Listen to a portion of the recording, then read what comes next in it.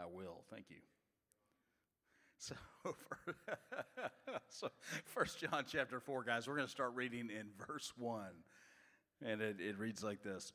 Beloved, do not believe every spirit, but test the spirits, whether they are of God. We can stop right there and go home. that is a bunch of truth in one sentence right there. Do not believe every spirit, but test the spirits to see whether they are from God. How many of you know there's spirits that are not the Holy Spirit?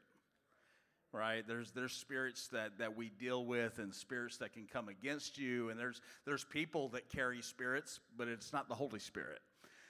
There's people that are full of spirit, but it ain't the Holy Spirit.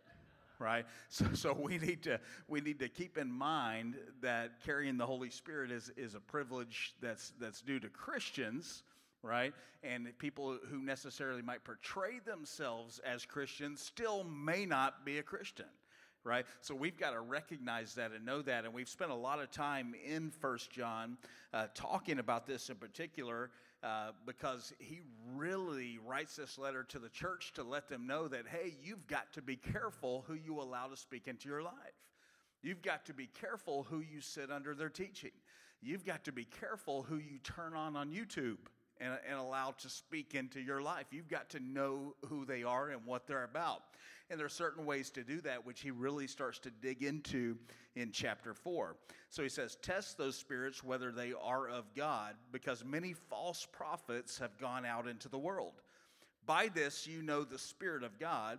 Every spirit that confesses that Jesus Christ has come in the flesh is of God. And every spirit that does not confess that Jesus Christ has come in the flesh is not of God. And this is the spirit of the what? Of the Antichrist, right? So it's an Antichrist spirit. That means it's an anti-Jesus spirit. It's not pro-Jesus, it's anti-Jesus. So, which you have heard was coming, but is now already in the world. You are of God, little children.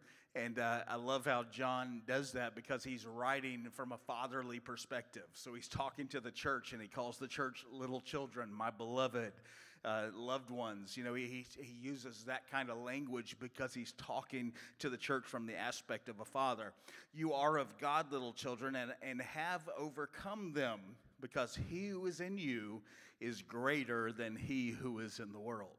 Right? That's a pretty famous verse that we quote a lot. They are of the world, therefore they speak as of the world, and the world hears them. But we are of God. He who knows God hears us. He who is not of God does not hear us. Now, is that saying that they don't even hear us when we talk? No, that's saying that they can't comprehend what we're saying, right? Because we speak a different language. If we're of God, we speak a heavenly language, right?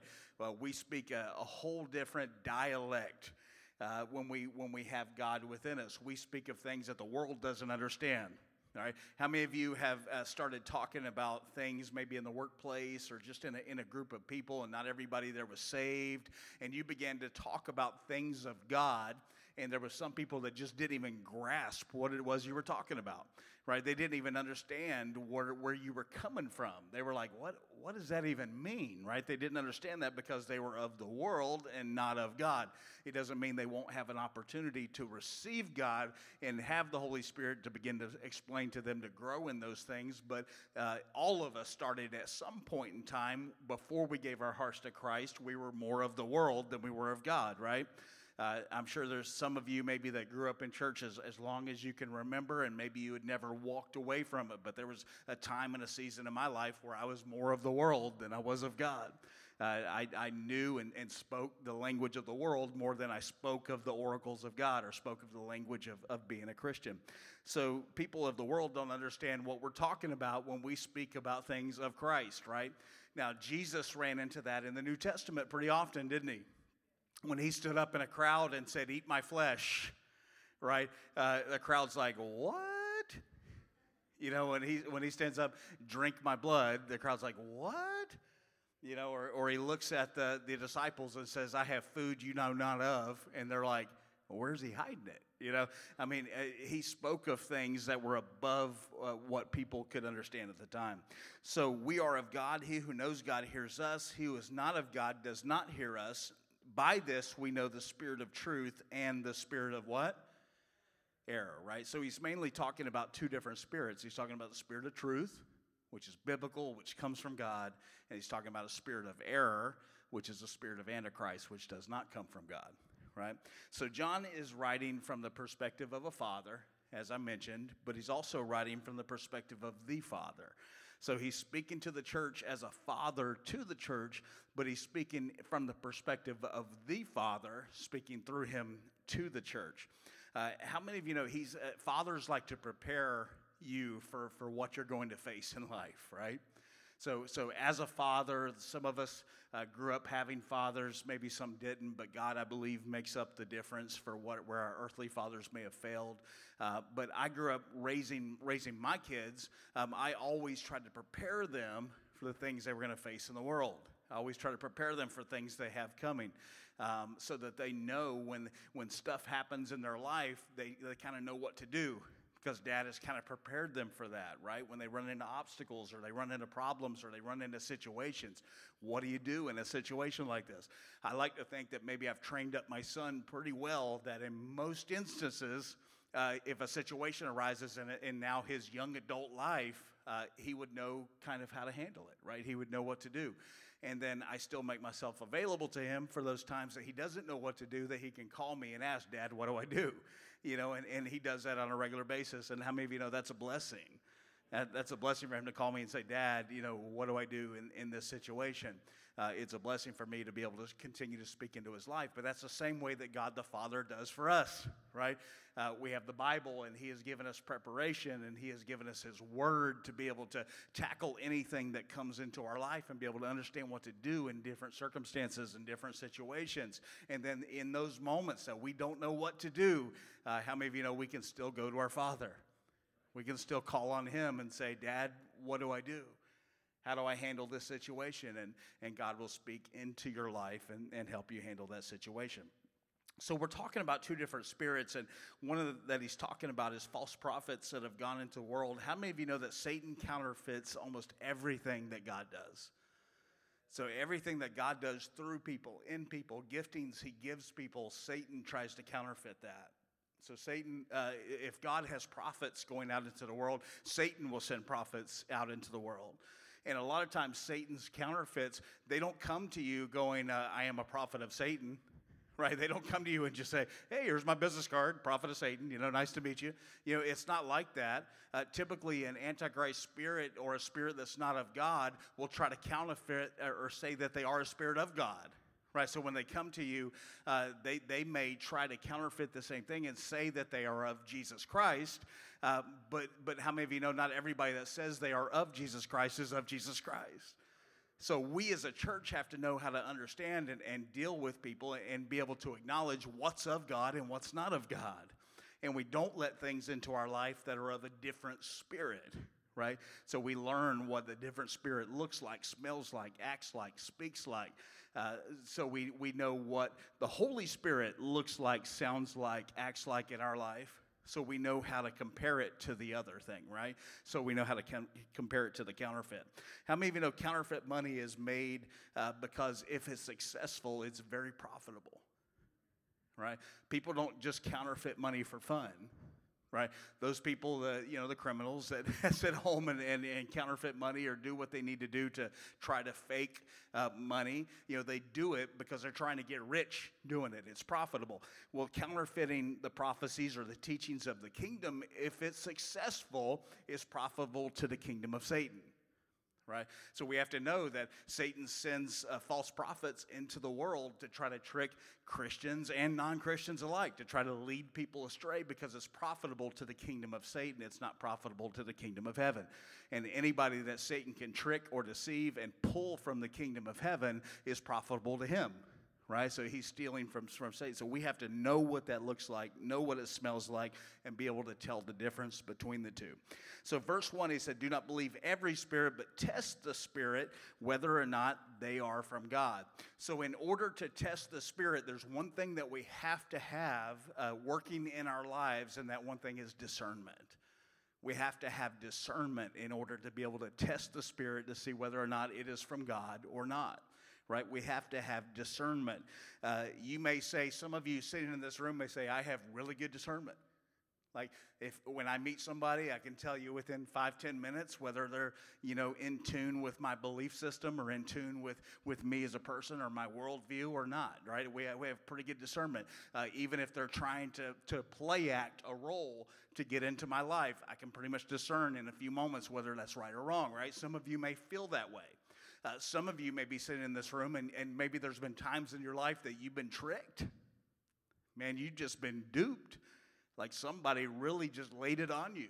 You thought they were one way and you found out they were another way, right? And you need to have more discernment. How many of you know that no matter how far along in the walk with Christ you are, sometimes you get duped. I mean, sometimes people can take you for a ride, and that's just true.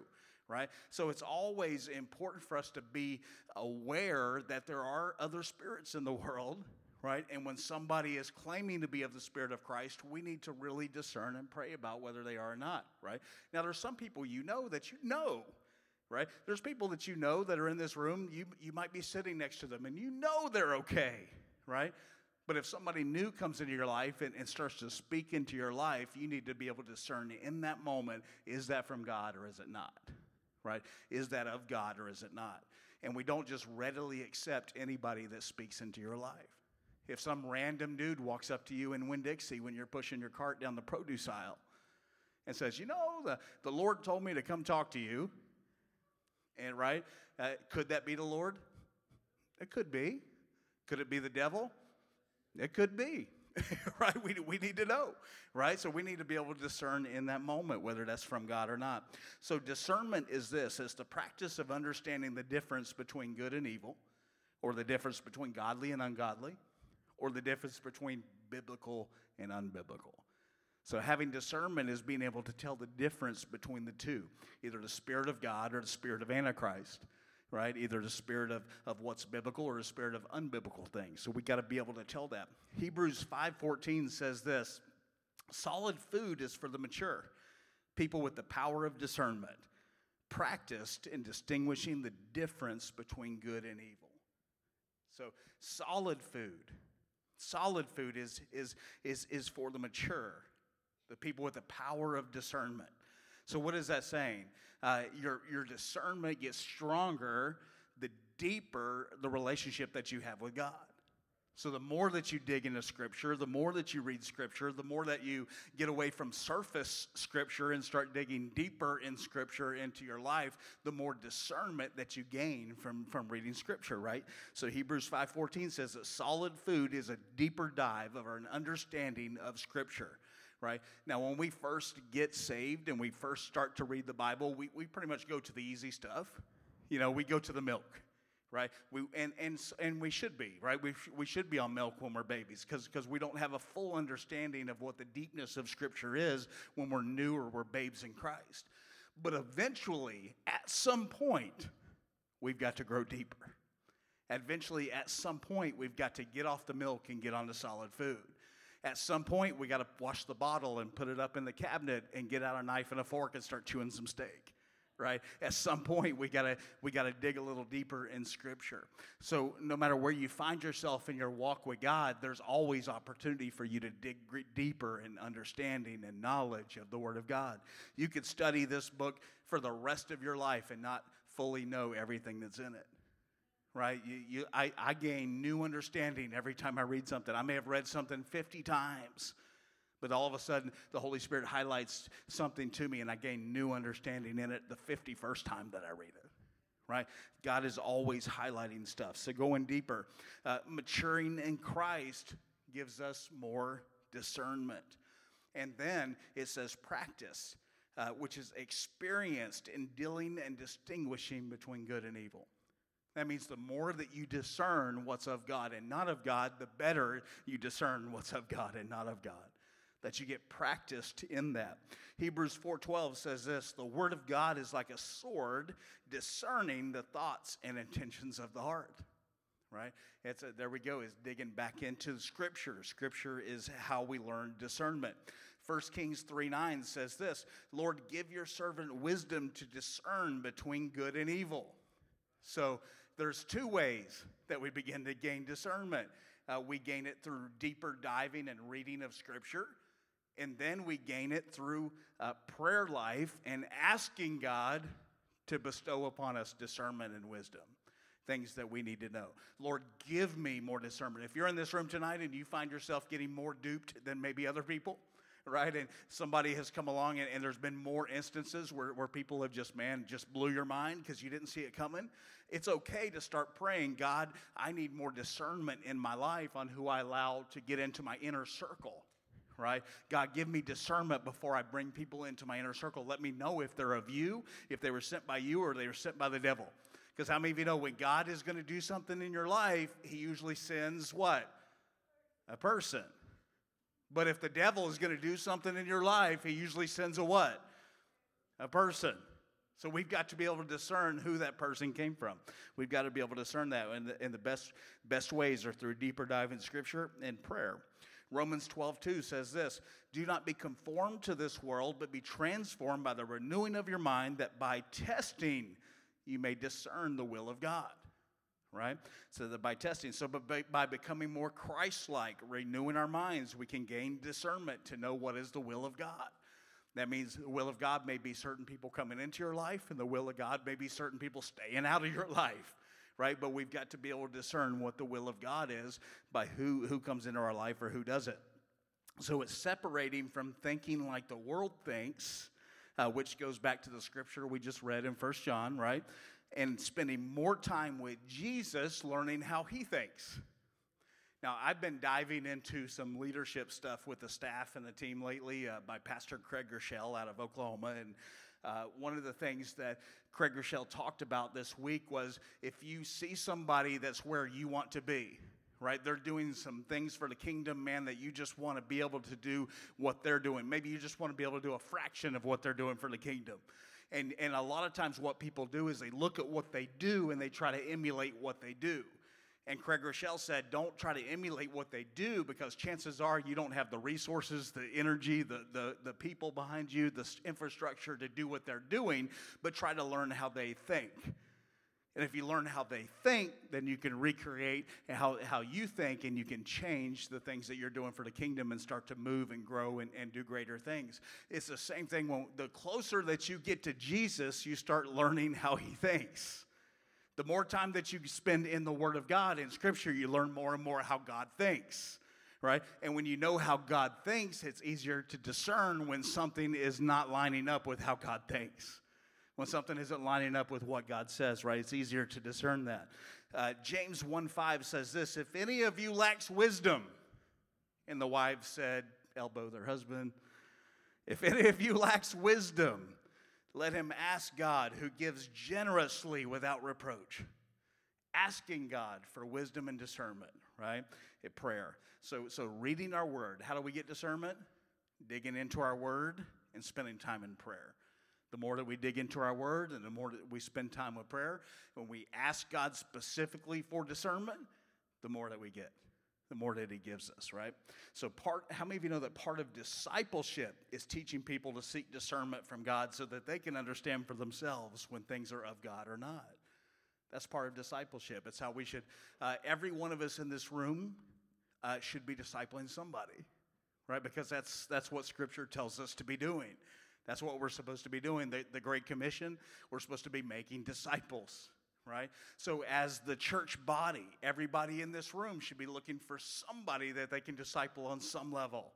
There should be somebody in your life. Now, some of you may be new in Christ, but it doesn't mean that you can't still share your testimony. You might still have some growth to do, but you can still share your testimony and disciple to some extent somebody in your life. Right? Some of you have been long-term in the body of Christ. You have a lot of understanding in the Scripture. You've spent a lot of time in prayer. You know you have a lot of discernment, but you're not discipling anybody, right? And that's something that you've got to change, and we've got to start discipling people in general as a whole, right? As a whole, as the church needs to be discipling people, not just the pastors or the staff of churches, but the church itself should be discipling people on the regular. And everybody said? Okay, you with me? All right. So knowing the difference between a counterfeit gospel and a real gospel is knowing the real gospel really well, right? So I've heard this said before, that the way they teach people to tell counterfeit bills from non-counterfeit bills is not that they spend a lot of time studying counterfeit bills, but they spend a lot of time studying the real bills. Right? So they spend a lot of time studying the real thing, so that when the counterfeit thing gets in their hands, they immediately know there's something wrong with it. They immediately know there's something different, that it's not of God, right? So it's the same concept in Scripture. And if we spend enough time studying the Word of God, we spend enough time in prayer, we spend enough time digging deeper, if we do that, then the moment we encounter something that's not of God, there's some warning bells going off immediately. You immediately start to have some warning bells. Now listen, obeying those warning bells is a total different sermon, right? Because you can have discernment to know something's not of God, but then you've got to have the willpower and the obedience to walk away when it's not of God, right? So especially when it comes to romantic relationships, and everybody said, amen. Because that can be some of the hardest places to lose discernment, because how many of you know you can't see where you're going when the windows are fogged up? If the windows are fogged up, you're going to crash, right? So you got to keep the windows clear so you can see where you're going and have discernment. So being obedient and listening to the Holy Spirit is important. So as we dig through this, there's parts of what we need to know. That part of discipling is learning how to seek discernment from God so that we can understand certain things. And the things that we understand when we seek discernment from God is what's right and what's wrong, right? Plain old what's right or what's wrong in our life. How many of you know sometimes baby Christians don't have a full understanding of what's right or what's wrong? But how many of you know there's been people that served Christ for 50 years that are still dealing with the same old sins? So there's obedience issues and discernment issues. Tonight we're just talking about discernment. At another time, we might get into obedience, right? Well, I've already been there a lot, but so we need to know what's right or what's wrong. The second thing is we can recognize doctrine that is misleading, right? We disciple people so that they can understand and recognize doctrine that's misleading. The third thing is that so that people aren't easily deceived by a counterfeit gospel. How many of you know there's other gospels out there other than the gospel of Jesus Christ? There's counterfeit gospels that the spirit of Antichrist has sent into the world that have tricked a lot of people. There's a lot of people who get confused and wrapped up in something that's not of God. It's a counterfeit gospel. It's another gospel. It's not the gospel of Jesus Christ. So it's something that we need to know. And then the fourth thing is so we know the good and the perfect will of God for our lives. Right, so we gain discernment to be able to tell other things that are happening, but we also gain discernment to be able to tell what God wants to do in us, right? So these are things that we do. So raising our kids to have discernment is different than sheltering them. Amen? Sometimes in the body of Christ, what we do is we see so much bad in the world that we just want to shelter our kids. Right, and we just keep them from knowing, experiencing, being a part of, being close to, or seeing the things that are in the world. There's a difference between sheltering kids and discipling them to have discernment, right? Sheltered kids are naive. Has anybody ever run across naive people? Right, and chances are they were sheltered a lot growing up. Right? They didn't understand the things of the world. They weren't told about the things of the world. They weren't taught to discern the things of the world, and they're naive to the things of the world. Right? So there's a difference between raising our kids to have discernment and raising our kids to be naive. So sheltered kids are naive. Discerned kids or discerning kids are innocent, but not naive. I mean, there's a difference between being innocent and being naive. Right? So why are you getting on parenting there? Because what we're talking about today is God parenting us. Right? And God doesn't shelter us. He tells us what's of the world, what's happening in the world, what we need to separate from in the world, and then teaches us how to discern the difference between what's from him and what's from the world. Right? So God doesn't shelter us. He disciples us to have discernment. So John is teaching the church in this book to be discerning of the things of the world. That's what we've got to do. So discerning Christians are maintaining holiness without being naive to the devices of the enemy. So we maintain holiness without being naive to the devices of the enemy. That means we're able to discern what's good and perfect will of God in our life, right? And then we choose to be obedient to that discernment, right? Man, I'm hitting on obedient a lot. I think Pastor John needed to hear this tonight or something. No, I'm teasing him. So Paul is saying to the church, don't indiscriminately accept everyone who says they are a prophet from God. And we look at what's happening in the world today, right? There's a lot of talk about prophets, especially in the Christian realm, because of the last election, the things that have been going on. There's a lot of talks about prophets because there was a lot of prophecies that were given in the last election that didn't happen. Right? So when those prophecies didn't happen, there's a lot of talk about, well, should we take those prophets out and stone them? You know, there's people saying that. There's Jeremiah Johnson, who's a really well-known prophet in the United States, who came out and repented and said, "Man, I prophesied this, but it was out of emotion. I thought it was from God, but it wasn't, and I repent and I place myself under leadership in my church to get better and make sure that doesn't happen again." And then what happened is there was a segment of the church that came against him, and even up to the point that he got death threats from Christians, right? It's like, man, people are just coming against it. There's a lot of division happening in the body of Christ, and it's not biblical, right? So people are coming against him. How many of you know that what John is talking about here with false prophets is not somebody who prophesied out of emotion and got it wrong?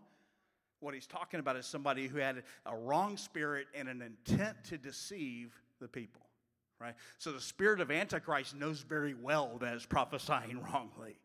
The spirit of Antichrist knows very well where a prophet in today's day and age may get it wrong and may need to repent and sit down for a time and hear God closely and spend some time in prayer and repentance to get it back right.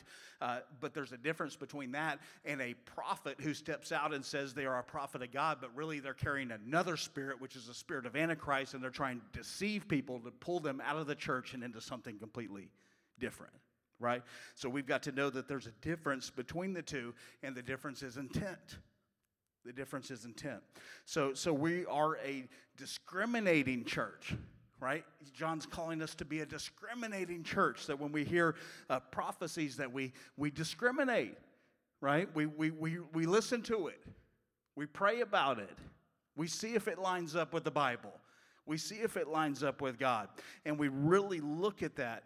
But it's not saying just because we're called to be a discriminating people doesn't mean that we're called to be a critical people, right? Sometimes what happens in the body of Christ is we begin to get so discriminating that we become critical of people before they've even done anything wrong, right? That's why you have so many people that are really going after well-known preachers. Right, if they have one little misstep in their wording online, it gets played over and over and over again in a segment of Christianity to prove that they're a false preacher. Right, or they're preaching a false gospel because they had a little misstep of a word and they're taking clips out and doing that. And that's happening in Christianity all over the place.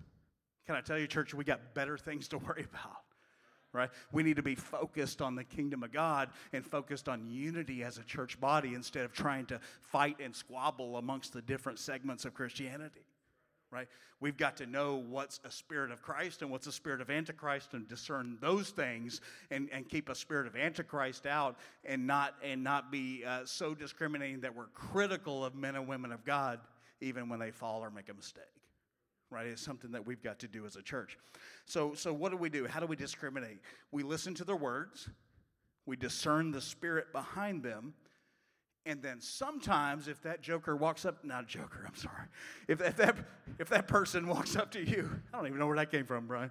If that person walks up to you in Publix and you're just trying to pick out some cucumbers and some tomatoes, and they say, hey, I've got a word from God. If somebody gives you a word from God, what are you supposed to do? Take it, say thank you, compare it to Scripture. Is it biblical? Pray about it. Is it of you, God? Discern the spirit behind it. Find out if it's of God or not. And then follow it to a T. No, you wait for confirmation. Because typically if somebody speaks a word into your life and it's from God, God's going to confirm it in a couple other ways. Every time somebody has spoken a word into my life, I've gotten confirmation on that word when it's been from God. And when it's not from God, it just kind of floats away. Right? So there's always confirmation that comes. We have a prophet that sits in our church. Right? Prophet Tim Hines, he's a nationally traveled prophet. He speaks all over the United States. He's gone a lot of the year just traveling and speaking to churches. I know him, and I have a relationship with him, and I trust him. Right? So when he speaks a word to me, I've already been in relationship with him to discern the spirit behind him, so I receive that word. But even if I receive a word from him, being in relationship with him, I still look for confirmation from God to make sure that word is right. Right? So I always use the verbiage, put it in your back pocket, and wait for God to bring confirmation. I was talking to a young man one time, and he shared with me, he said he was going to go into a certain field of work. And it was a very odd field of work, like a really strange job. And I said to him, wow, that's unique. I don't think I've ever ran into anybody that said, I'm going to go do this. And I said, what makes you want to do that? And he said, well, I was at the altar one day, and this guy came up to me and spoke it over me that I was supposed to do that for a living. And I said, oh, okay. I said, well, did that confirm in your spirit because you'd already been dreaming about it and thinking about it? And he goes, no, I'd never had that thought before in my life. I said, okay. I said, well, then in the next few weeks or months or years after that, I said, did you get some confirmation from God that that's where he wanted to go? And he was like, no. I said, so you're changing your whole life and going into this weird line of work because one person told you one time in the altar that that's what you're supposed to do. He goes, yeah. That's not discerning the spirit behind what the word was given to you. So we have to be a discerning people, and we have to recognize and pray through and stick in your back pocket and look for confirmation before you apply things into your life. Now, listen, I'm not talking about the difference between somebody speaking into your situation and immediately you know it's God. Right? There's times that God uses somebody to speak immediately into your situation, and you start like bawling like a baby and ugly crying because it hits you right where you're at. Right? That's not what I'm talking about. I'm talking about somebody says to you, you're called to preach. And you go, man, I've never thought about that. If you've never thought about that, never felt a tug for that, you need to pray through before you ever decide to go do that. You need to make sure God indeed wants you to do that, right? These are things in your life that you got to pay attention to. Now, I know Tim Hines. He's a friend. I've discerned his spirit. I received that. One time, I was in the dealership. I was in the car business, and I was sitting behind my desk, and it was it was a Wednesday night, and I was supposed to preach my first sermon ever that night. So I was sitting behind my desk, I was working, but I was thinking through the process of what I was going to preach that night and what I had been working on, and I was trying to get ready for it, and one of my sales guys comes, knocks on my door and says, Steve, there's a man out here that wants to see you. I said, who is he? He calls himself the Prophet Rosenwein. And I said, wow, God sent me a prophet in the car dealership? That's really odd, And I'm like, wow, this is incredible. And I'm like, well, okay. And so I went and met with a guy and brought him into the office and sat down. And I said, well, how can I help you? And he said, well, God sent me specifically to disciple you. And I said, great. I need some discipling. That's awesome. If God sent you, yes, I need some discipling. And I said, so tell me, what does that look like? Well, I've been discipling another pastor in town, and he's really just gotten off track. So God told me to take his wife from him and begin a relationship with his wife and take her away so that he would be chastised and understand. And I said, stop right there. Because immediately, 5 minutes into the conversation, I heard something that didn't line up with God, didn't line up with the Bible, was something I totally knew beyond a shadow of a doubt that could never be God. And then I grabbed that little old guy by his shirt collar, and I tucked him out of the showroom and kind of shoved him down the front steps and said, have a good day. right? So there's sometimes the enemy will, how many of you know, I was supposed to preach my very first sermon that night, and the enemy sent somebody into my life to try to create division and turmoil and confusion in my mind, trying to preach a false gospel to me to get me off track. Right? So the moment you run across something and you recognize something is wrong and it's not of God, separate yourself from that situation immediately. Don't sit and still try to encounter it. If the Jehovah's Witnesses come to your door and they knock, don't invite them inside for tea. I don't care how well you know the gospel. Don't do it. Just don't put yourself in that situation, because you know the spirit of Antichrist is behind that, because they're a cult. And if you're not aware that they're a cult, I'll be happy to give you information so that you can study for yourself, so that you know and find out they are a cult, right? But if you were here a few weeks ago, we kind of talked about that anyway. But it's something that we have to know. There's a spirit behind every prophet, but it's not always the Spirit of God. And in that instance, that spirit was not the Spirit of God. So how many of you know this doesn't just count for prophets, but it counts for teachers, pastors, evangelists, apostles, anybody within the fivefold ministry. It counts for people that try to come alongside and prophesy to you in the parking lot, you know, when you go out to your car. Listen, we're a Pentecostal church, and a lot of times we get cereal people, fruits, nuts, and flakes, right? That's just true. It's just true, because we have a lot of freedom, right? And when you have a lot of freedom within service to move in the Spirit, sometimes it invites people who are moving in different spirits, right? So when that happens and somebody tries to prophesy to you in the parking lot when you've got your car half open and you're trying to go to lunch with your family after Sunday service, understand that's probably not the right place. And if they're prophesying to you in the parking lot, they're probably of the wrong spirit.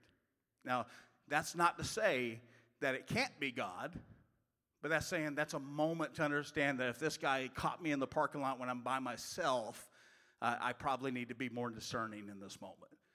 All right, I need to probably perk my ears up and listen for something that might be wrong, right? Chances are, if it's God, a dude isn't going to follow a woman out to her car and try to prophesy to her hanging through her driver door, right? And if you're a dude doing that, stop it. That's not how you get a date. Quit prophesying and prophesying to try to get a date, right? And probably nobody in here, but maybe online, right? Stop that. So it's something that we need to know. So how do we discern prophecy? How do we know that prophecy is from God or not? First of all, prophecy that's not Christ-centered is immediately disqualified. Prophecy that's not centered on the person and power of Christ is immediately disqualified. If it's prophesying anything else other than Christ, if Christ is not at the center somewhere, it's disqualified. So the heart of true prophecy is Christ himself. Where do we find this? In Revelation 19, 9 through 10. Then he said to me, and he was an angel speaking to John, he said to me, "Write, blessed are those who are called to the marriage supper of the Lamb." And he said to me, "These are the true sayings of God." And I being John the Revelator, fell at his feet to worship him. But he said to me, "See that you do not do that. I am your fellow servant and of your brethren who have the testimony of Jesus. Worship God, for the testimony of Jesus is the spirit of prophecy." The testimony of Jesus is at the center of all prophecy. The testimony of Jesus is what prophecy is about. So the word prophecy defines the Bible and confines all prophecy. So all prophecy must line up with Scripture and must have Jesus somewhere at its center to be real and to be true. And if Jesus isn't at the center of it and it doesn't line up with the Bible, it's a false prophet from a false prophecy from a false prophet. Okay, so that's something we need to know and understand right off the bat. So John distinguishes in verses 2 through 6 the spirit of truth from the spirit of error on whether it is centered on the sinless glory and the servanthood of Christ. So John echoes in that epistle that prophecy needs to be centered on the personhood and the sinless glory and the saviorhood of Jesus and who Jesus is. And that's where prophecy needs to be centered in. Now, Galatians chapter 1, verses 6 through 9 says this: "I marvel that you are turning away so soon from him who called you in the grace of Christ to a different gospel." Paul is talking to the Galatians, and he says, I can't believe that so soon you're already turning from Christ and listening to different gospels. He said, which is not another, but there are some who trouble you and want to pervert the gospel of Christ. How many of you know that's still happening today? We still have people trying to pervert the gospel of Christ. But the gospel of Christ has never changed. It's remained the same, right? So people are still trying to pervert it. But even if we or an angel from heaven preach any other gospel to you than what we have preached to you, Paul says, even if I preach you a different gospel, he says, understand this, let him be accursed, right? He starts to get serious, right? As we have said before, so now I say again, if anyone preaches any other gospel to you than what you have received, let him be accursed. Paul is actually calling a curse down on people who are preaching another gospel other than Jesus Christ under the auspice that they are preaching the gospel of Jesus Christ. And today, it is still happening. There's still preachers today that are preaching other gospels in order to get wealthy. There are preachers today that are preaching other gospels in order to gain followers. There's preachers today that are preaching other gospels in order to gain power. And they're prophesying other prophecies, but it's not the Spirit of God. It's prophesying what people's itching ears want to hear so that they give money and power and attention and time to these men. And they are false prophets preaching a false gospel, and we are not to have anything to do with them. We've got to be able to understand what is from the gospel of Christ and what is not. We, church, have to continue to grow and get deeper in the Word so that we understand what's of God and what isn't. Amen? Amen. So how about this? If you want to know if a teacher, preacher, doctrine is correct, we start by asking about Jesus. So if you run across something that's just brand new to you, the first question that you should ask is, what do you think about Jesus Christ? That's the first question that you should ask. Right? And if they give a wrong answer to what you know about who Jesus Christ is, get away from it. Don't let it wrap itself around you in your life. Don't let it become intertwined into who you are. Get away from it immediately if it doesn't line up with who Jesus Christ actually is. Here's some examples. Well, what would you say who Jesus Christ is? And the person says to you, well, I'm Jesus. That's a cult. Walk away. Amen. Do I need to repeat that one? Right. And, okay, David Koresh, I will see you later. You know, that's a cult. It's going to end badly. Right. Probably with the FBI and some grenades. Right. It's not going to end well. You know, if he says he's Jesus, get out of there. What if you're speaking to somebody and they're talking to you about their religion or their church or their body of believers, and you say, who is Jesus? And they say, well, we believe Jesus was a good man. Get away from it. Don't invite that into your existence. Don't invite that into your life, because that is not of God. It's not biblical, and it's wrong doctrine. If you ask somebody who is Jesus and they say, well, he was the devil's brother. If he says that, they're probably either Mormon or Jehovah's Witness. It was one of those two. And they say, well, he was the brother of Satan. Right? And now there's a battle between two brothers, a bad brother and a good brother. Right? If they start preaching another gospel that doesn't line up with what you know in Scripture, get away from it. Walk away. If they say, well, he was just a man, but eventually he did so much good that he became spiritually enlightened and became a God himself. If they said that, they're probably a Mormon. And they're probably really nice people. But they're still of a spirit that's not of the gospel. It's a different gospel. So you've got to get away from that. Amen? What if they say, well, we believe Jesus is God? He's a second in the Trinity. He was born of a virgin. He always was, always is, and always will be. He's the only way to get to heaven. He's the Son of God. He's the Savior of all mankind. Okay, we can talk some more. Right? You line up with what I know. You line up with my spirit. Okay, we can continue to kind of fellowship. Okay? You're a Christian. Now, I'm not saying you don't have anything to do with anybody who has wrong doctrine. Don't believe. What I'm saying is you don't wrap yourself up with them. You don't get people with wrong doctrine into your inner circle.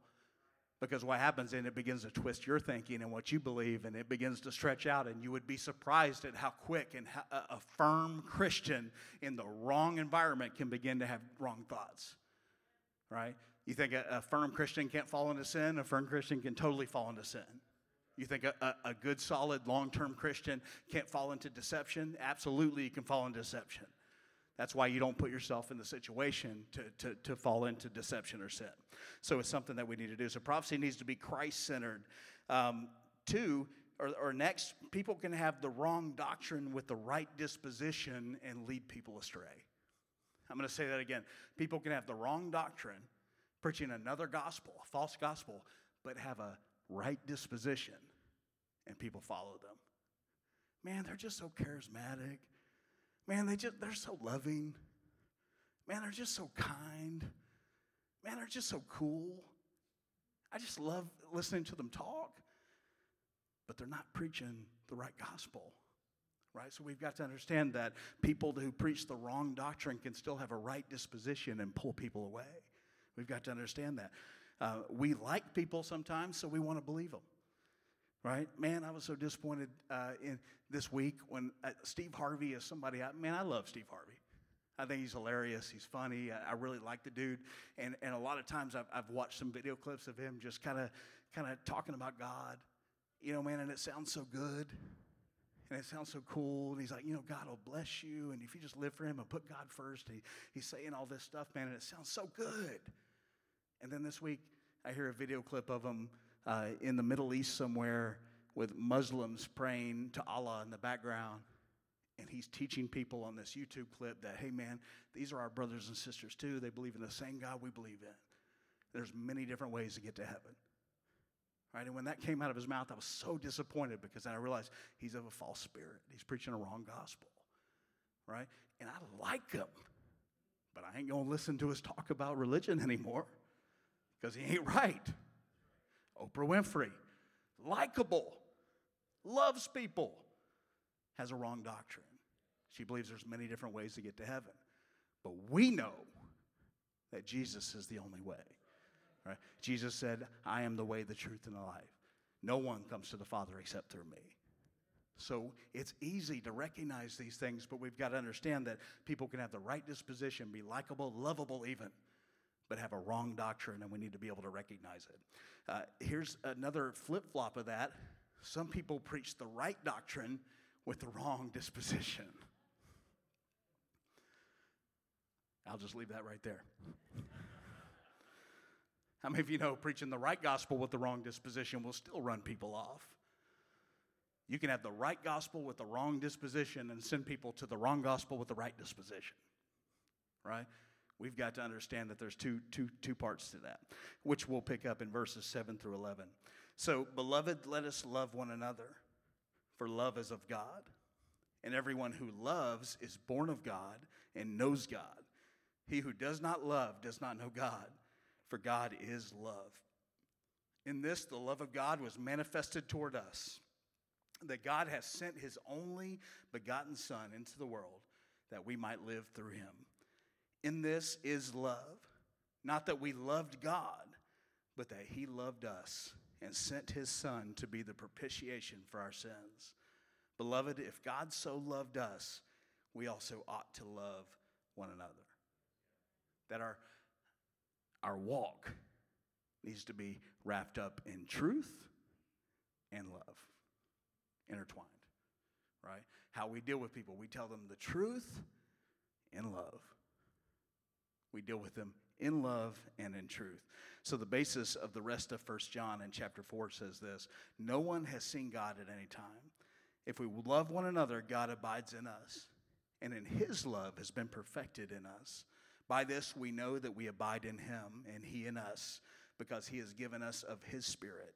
And we have seen and testified that the Father has sent the Son as Savior of the world. Whoever confesses that Jesus is the Son of God, God abides in him and he in God.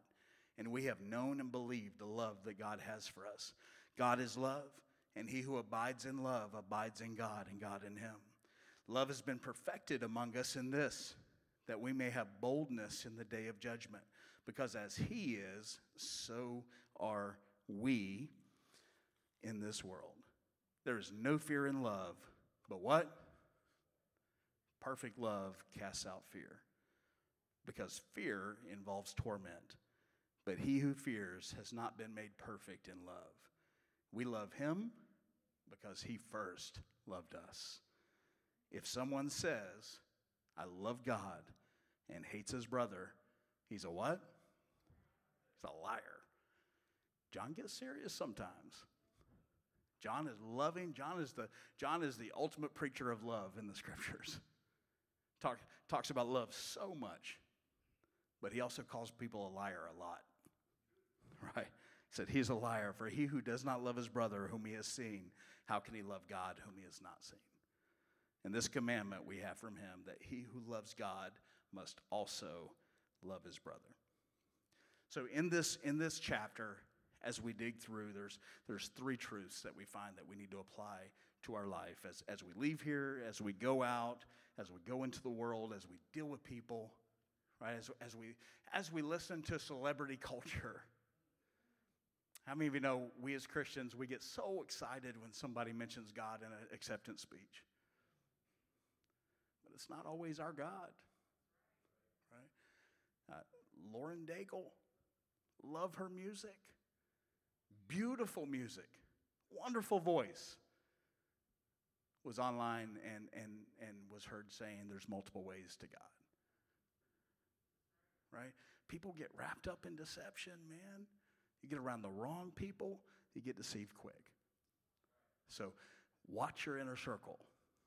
Minister outside your circle.